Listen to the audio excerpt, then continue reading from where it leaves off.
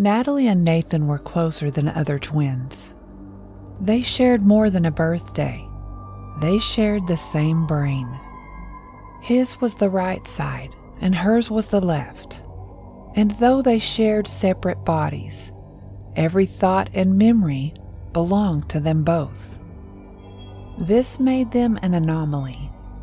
They were unique, and because of it, they would become a target for a secret organization that specialized in just such things. Soon it would be more than memories that they would share. It would be sheer terror. Welcome to Freaky Folklore, the podcast where we discover the horrifying legends across the world and tell terrifying tales of monsters both ancient and modern. Today we're discussing the fictional world of the SCP Foundation, a fictional secret organization documented by the collaborative writing wiki project of the same name. This show is part of the EerieCast podcast network. Find more terrifying tales at EerieCast.com and be sure to follow us on Spotify or your favorite podcasting service. You can leave an honest review on iTunes too. The more we get, the more we grow, and hopefully, the more monsters we can explore.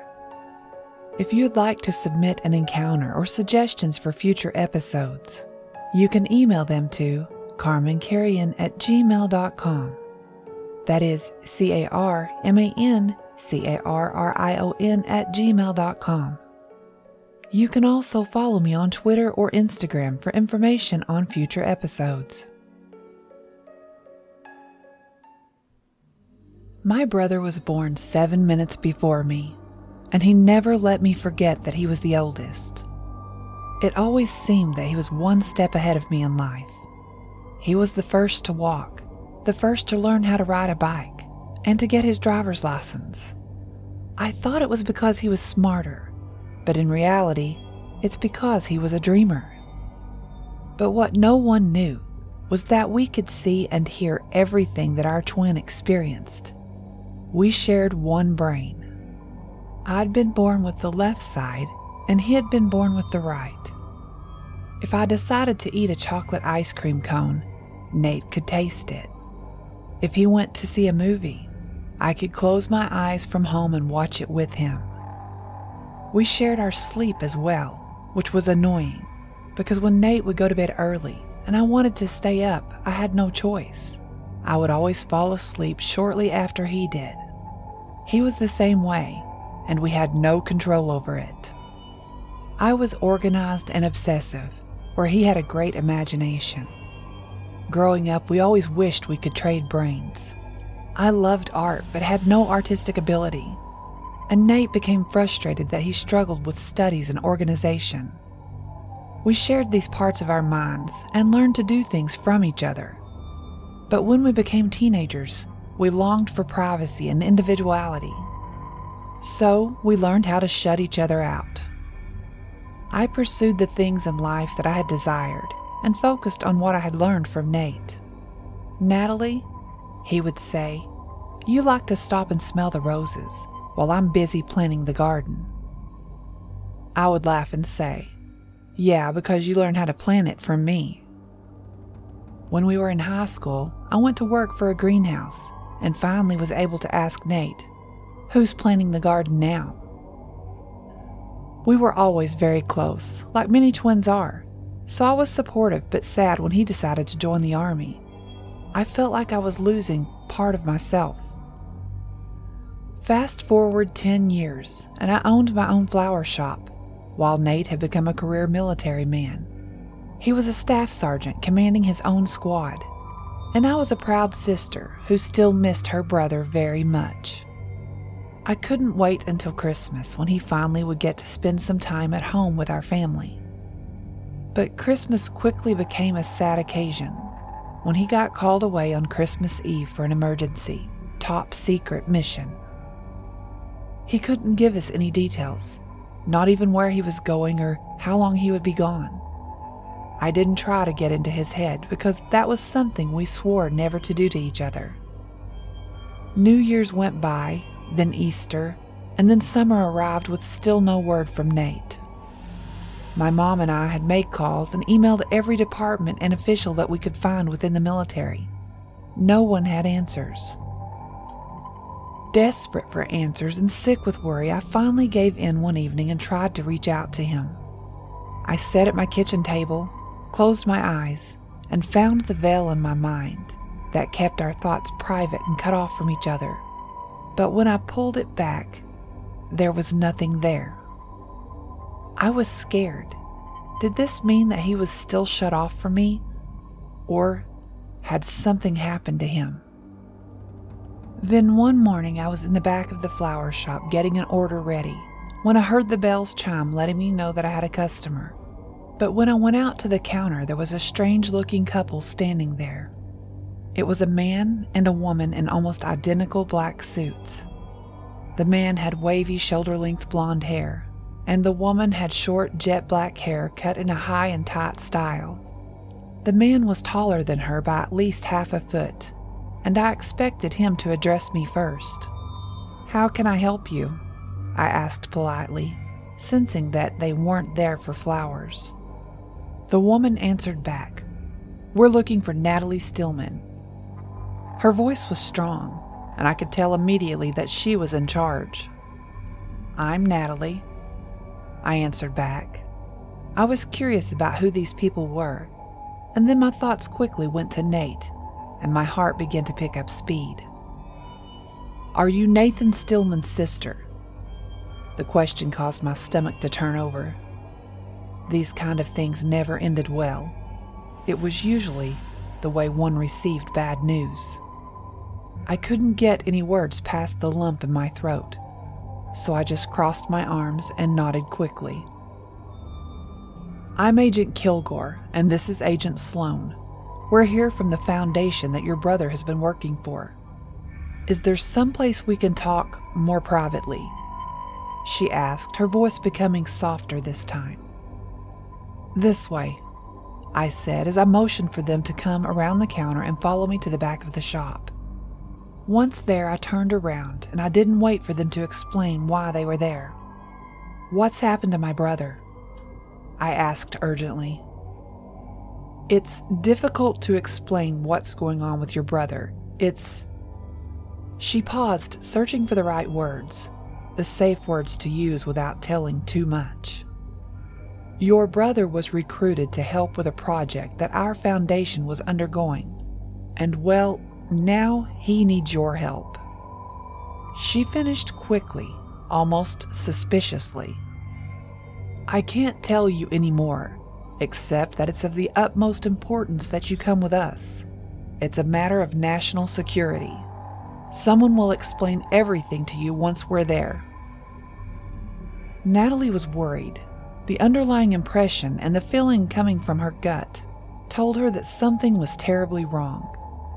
But it was Nate, and she had to go to make sure he was okay.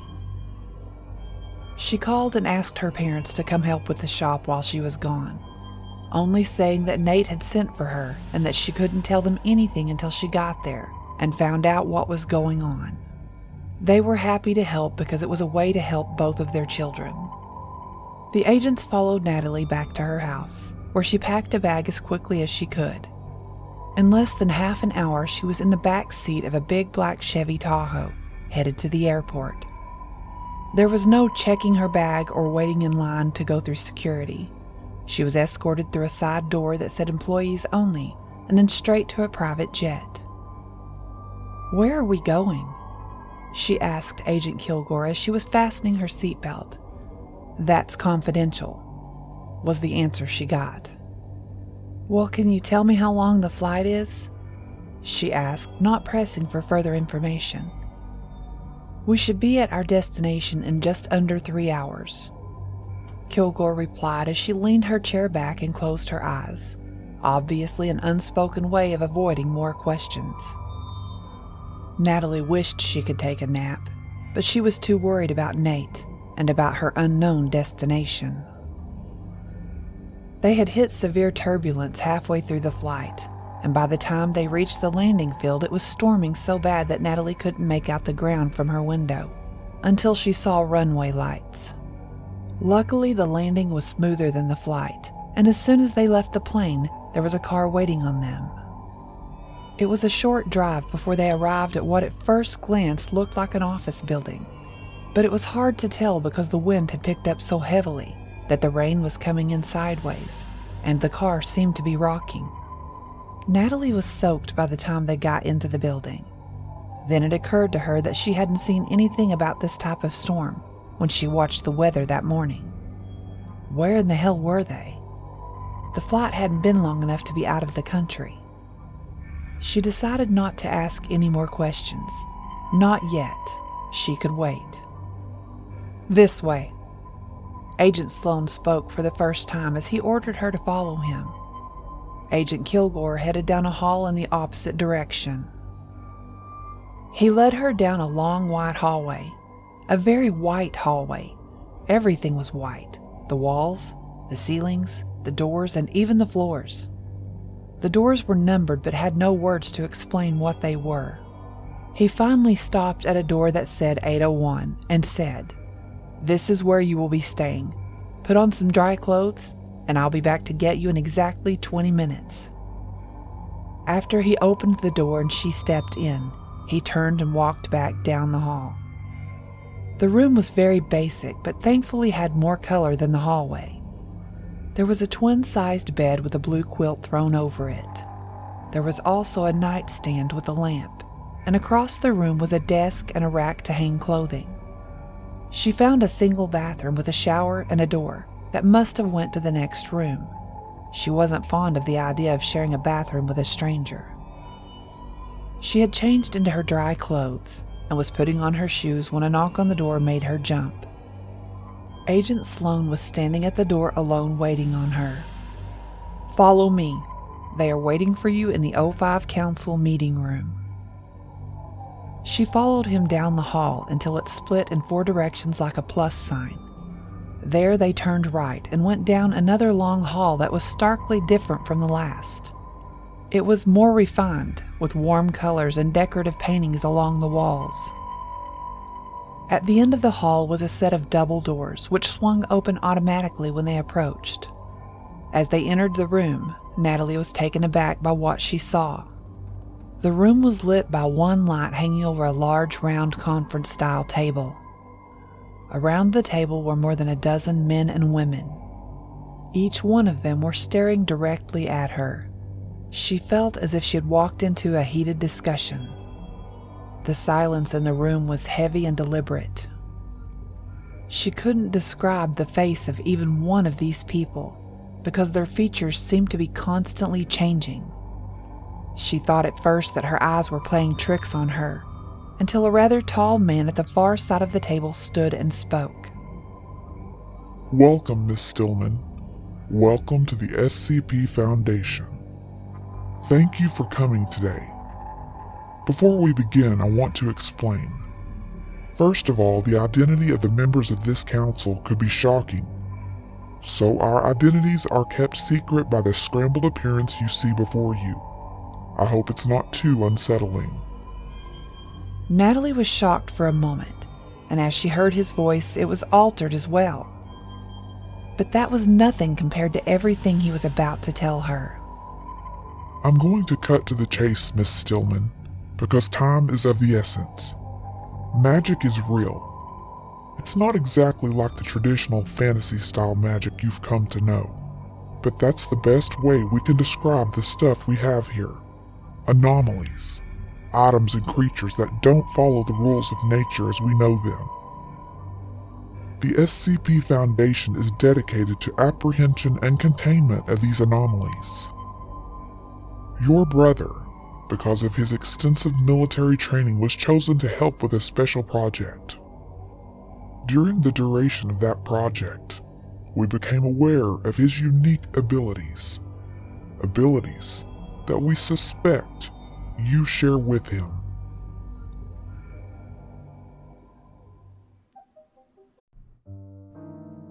This episode is sponsored by June's Journey. What is horror to you? Monsters? Murder? Mystery? Well, if human monsters are your thing, June's Journey is the game for you, albeit in a more lighthearted tone. June's Journey is a hidden object game with a thrilling murder mystery set in the roaring 20s. You play as June on the hunt for your sister's murderer. Discover clues through exciting hidden object scenes with beautiful and atmospheric illustrations and music. Victory brings you closer to new plot points and suspenseful answers. When not hunting for clues, you can customize your own luxurious estate island with gardens, buildings, and decor. Or chat and play with or against other players too, in the Detective Club, where you could even put your skills to the test in the Detective League. June's Journey is both relaxing and fun to play. With my busy schedule, I find it's the perfect game to pick up and play whenever I've got a free moment. It doesn't demand too much time, and it's pretty satisfying solving puzzles quickly and unlocking new clues. Can you crack the case? Download June's Journey for free today on iOS and Android.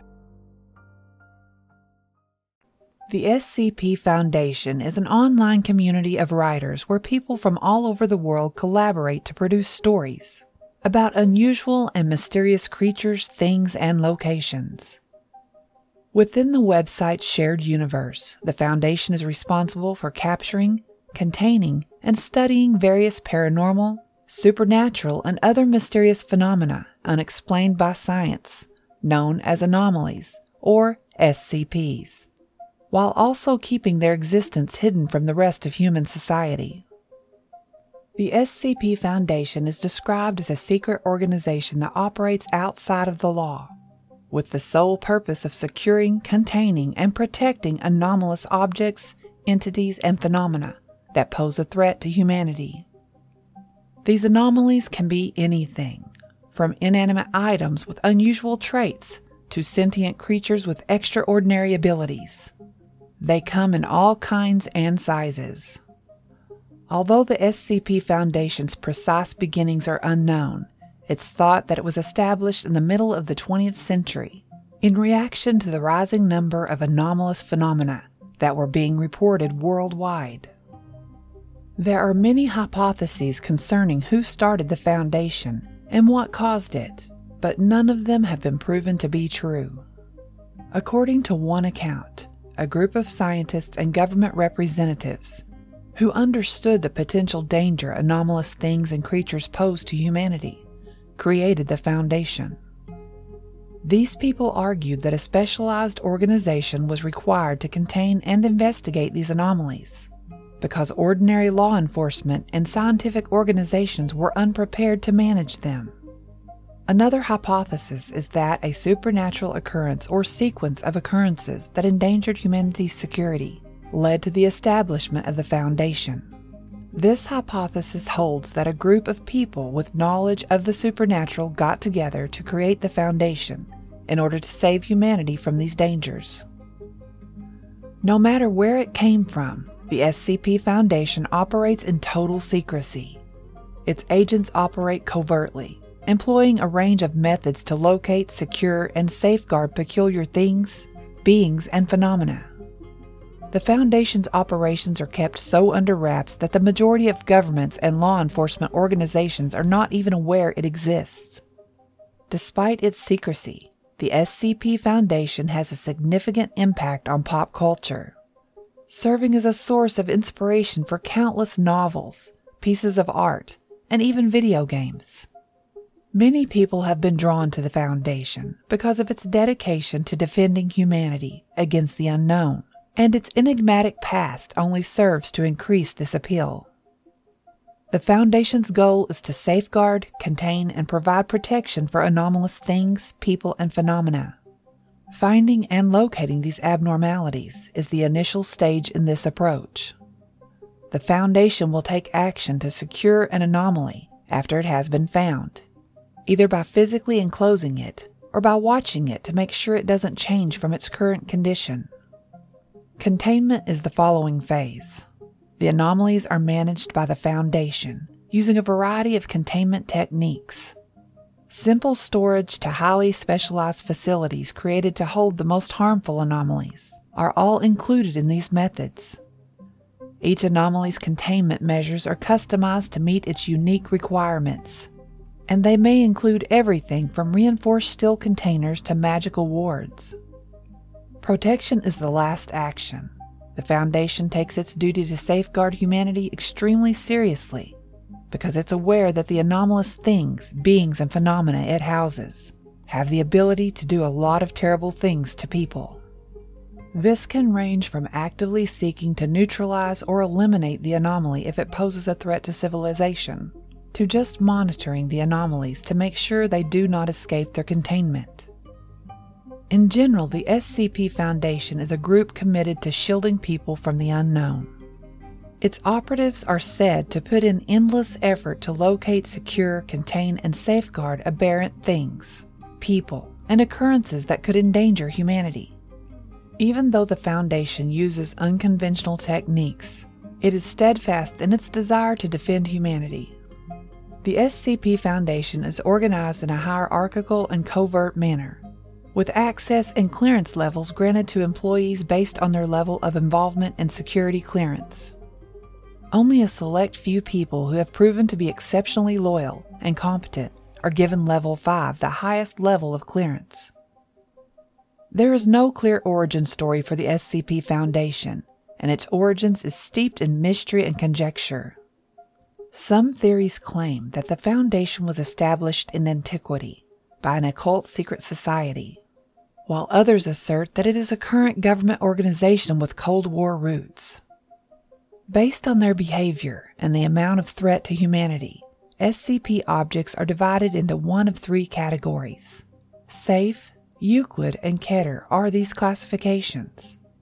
It's crucial to comprehend these classifications because they dictate the level of containment needed for each SCP.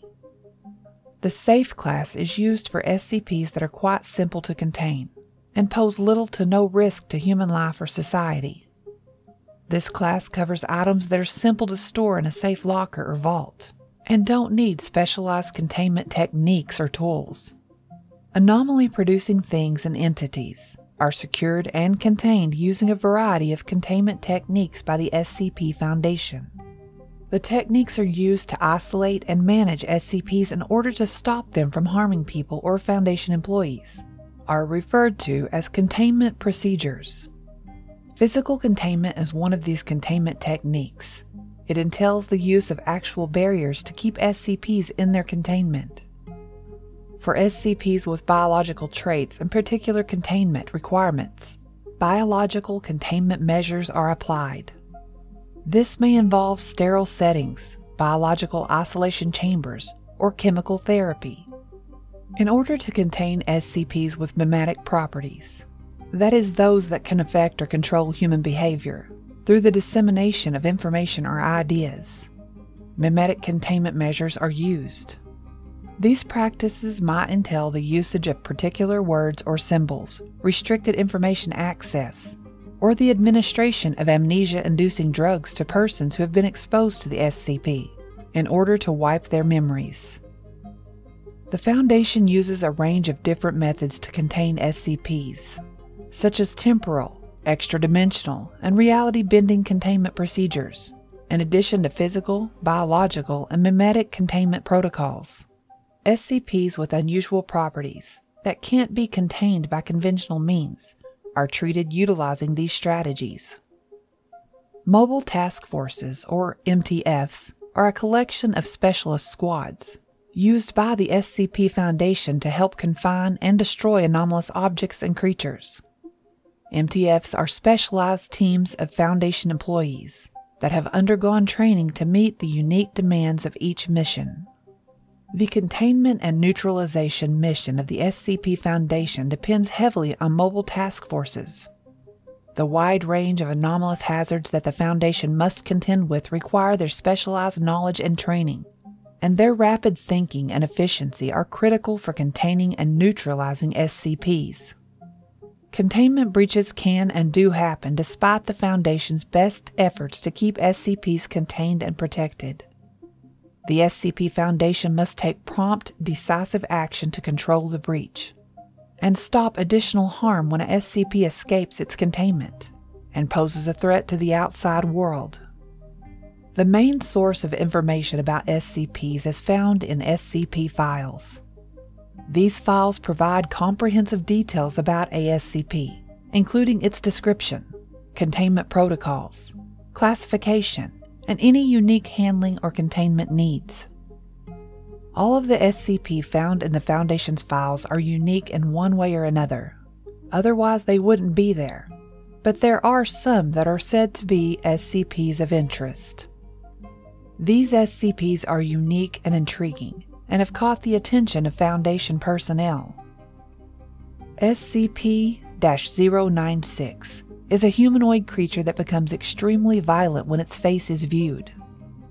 SCP-096 will pursue the person who viewed its face until it can no longer see them.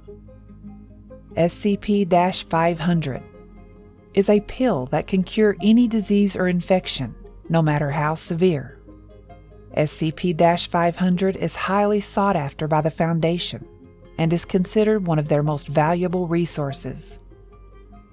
SCP-610, Flesh That Hates, infects all life forms with a highly contagious skin disease that turns the victim into a horrid, fleshy abomination over time. SCP-261 is a vending machine that dispenses unusual and often anomalous items when given a certain amount of money.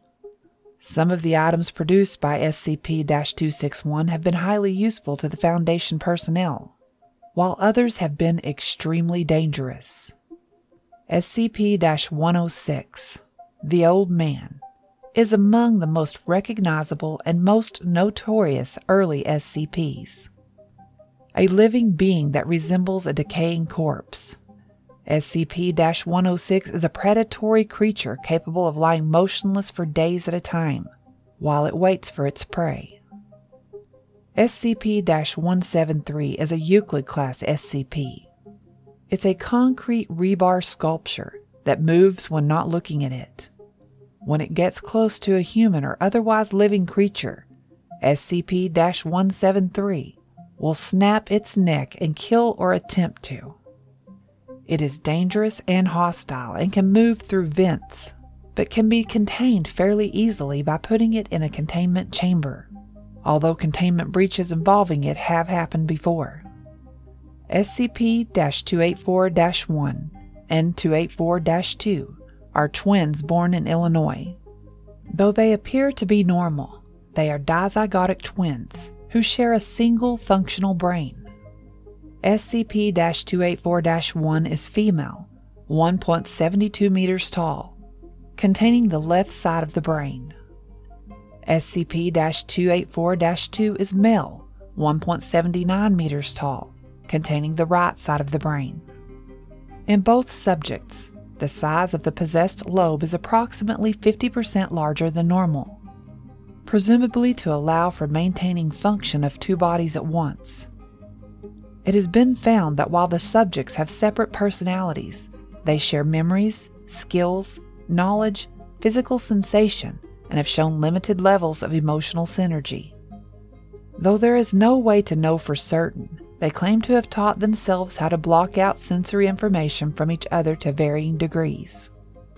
Vision and hearing can be blocked out completely, while taste, smell, and touch can be weakened. Doing so is a choice of the one receiving the information, not the one experiencing it. As another example of internet folklore, SCP has, as previously mentioned, reached far and wide across popular culture.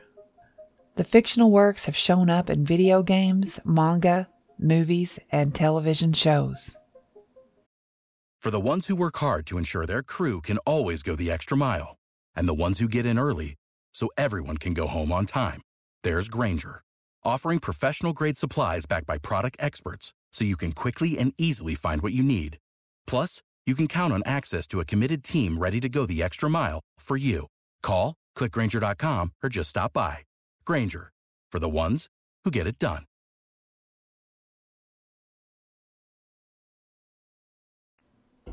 Natalie didn't know who these people were, or how they had discovered their secret, but she was scared. She knew what it meant. They would want to run tests, poke, prod and maybe even dissect them, trying to find answers. Her first reaction was to find a way to escape, but she couldn't, not without Nate. "Where's my brother?" she demanded, managing to keep her voice calm, even though she felt nothing but. Your brother is safe and will remain so as long as you cooperate. Our goal is to make sure your abilities are not a danger to those around you, even though no one has yet to be harmed. Your abilities may be far greater than you know. The tall man then turned his head and nodded to someone she hadn't noticed standing in the shadows.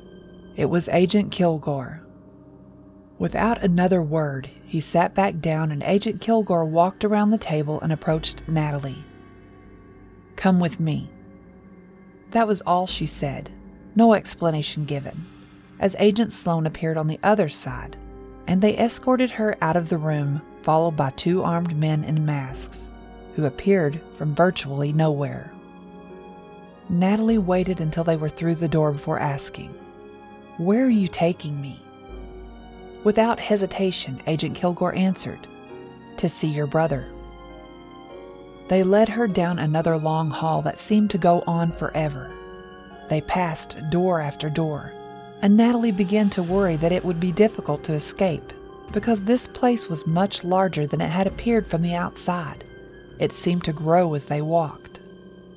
Finally, they came to a stop in front of one of the doors that was marked SCP-284. Agent Kilgore pulled out a key card from her pocket and swiped it through a slot next to the door handle, and the lock clicked.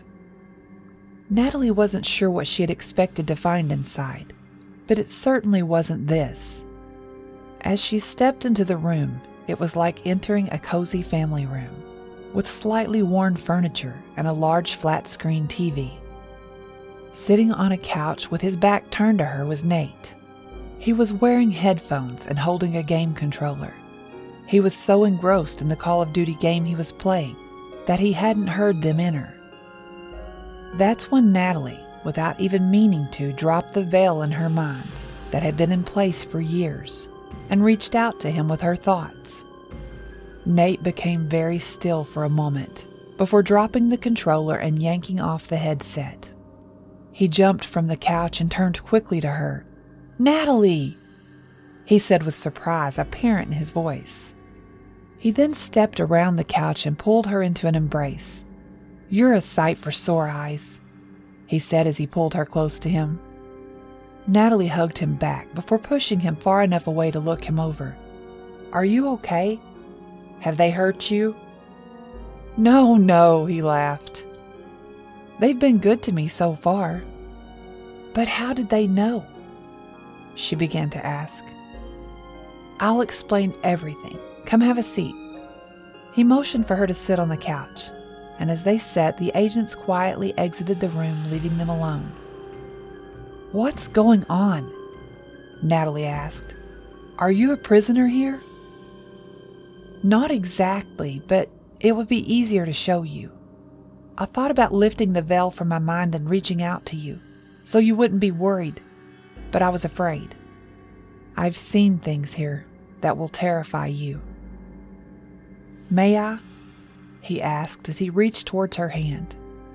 Natalie nodded and closed her eyes as he placed his hand over hers. Her body went rigid as the flow of so many memories began to transfer from his side of their brain to hers. Years of images and information were suddenly being uploaded into her mind. These images flashed through her mind at such a rate of speed that it was almost nauseating. She caught fleeting glimpses of him in boot camp and drinking with his friends. She saw an image of a woman and felt the feelings he had for her. She'd have to examine that memory later. As his memories were flooding her brain, hers were his too. Hers were more peaceful. They were full of days at the flower shop, visiting with customers, and making flower arrangements. A smile began to spread across his face as he saw how happy her life had been the last many years. Then he heard her screaming, and his eyes shot open. She was still next to him, but she was climbing up the back of the couch, clutching her face with her hands. He grabbed her and pulled her to him. "It's okay, calm down. Those things can't hurt you. Remember, they're just memories. You're safe here with me." She was shaking by the time she managed to pull her mind back to the here and now. "You said I would be terrified," she began. "But Nate, those memories, those things, they're beyond terrifying." Within seconds, she had lived almost 10 years of his life. And out of all of it, the last 6 months were the worst. She found herself suddenly exhausted, and no matter how hard she tried, she was falling asleep before she could form another word. Natalie slumped onto the couch and passed out. Nate knew from experience that now that their brains were working together, he wouldn't be far behind her. They had been watching from another room, and their suspicions were confirmed. The twins shared thoughts and memories, and now they were both secured and contained. Did they need to be protected from the outside world, or did the world need to be protected from them? Agents Kilgore and Sloan were standing next to Dr. Daniel Ashworth, staring at the screen. "Take them to the examination room before they wake," he ordered, and without question they did as they were told. Natalie and Nathan woke simultaneously to find themselves strapped onto tables next to each other beneath blinding lights. Natalie was scared. She couldn't move her arms. "Nate, what's going on? I thought we were safe here." I don't know," he answered as he began to struggle against the restraints. A figure stepped between them and blocked the light that was glaring into Natalie's eyes. "I'm Dr. Ashworth. I'm here to examine you and to determine how to categorize you. You together are an anomaly like I haven't seen before. Unfortunately, you will both have to be conscious during the examination, and it may be somewhat uncomfortable." The doctor then stepped towards the end of the table closest to Nate's head, where an array of surgical instruments were arranged neatly. Natalie watched in horror as he picked up a circular saw.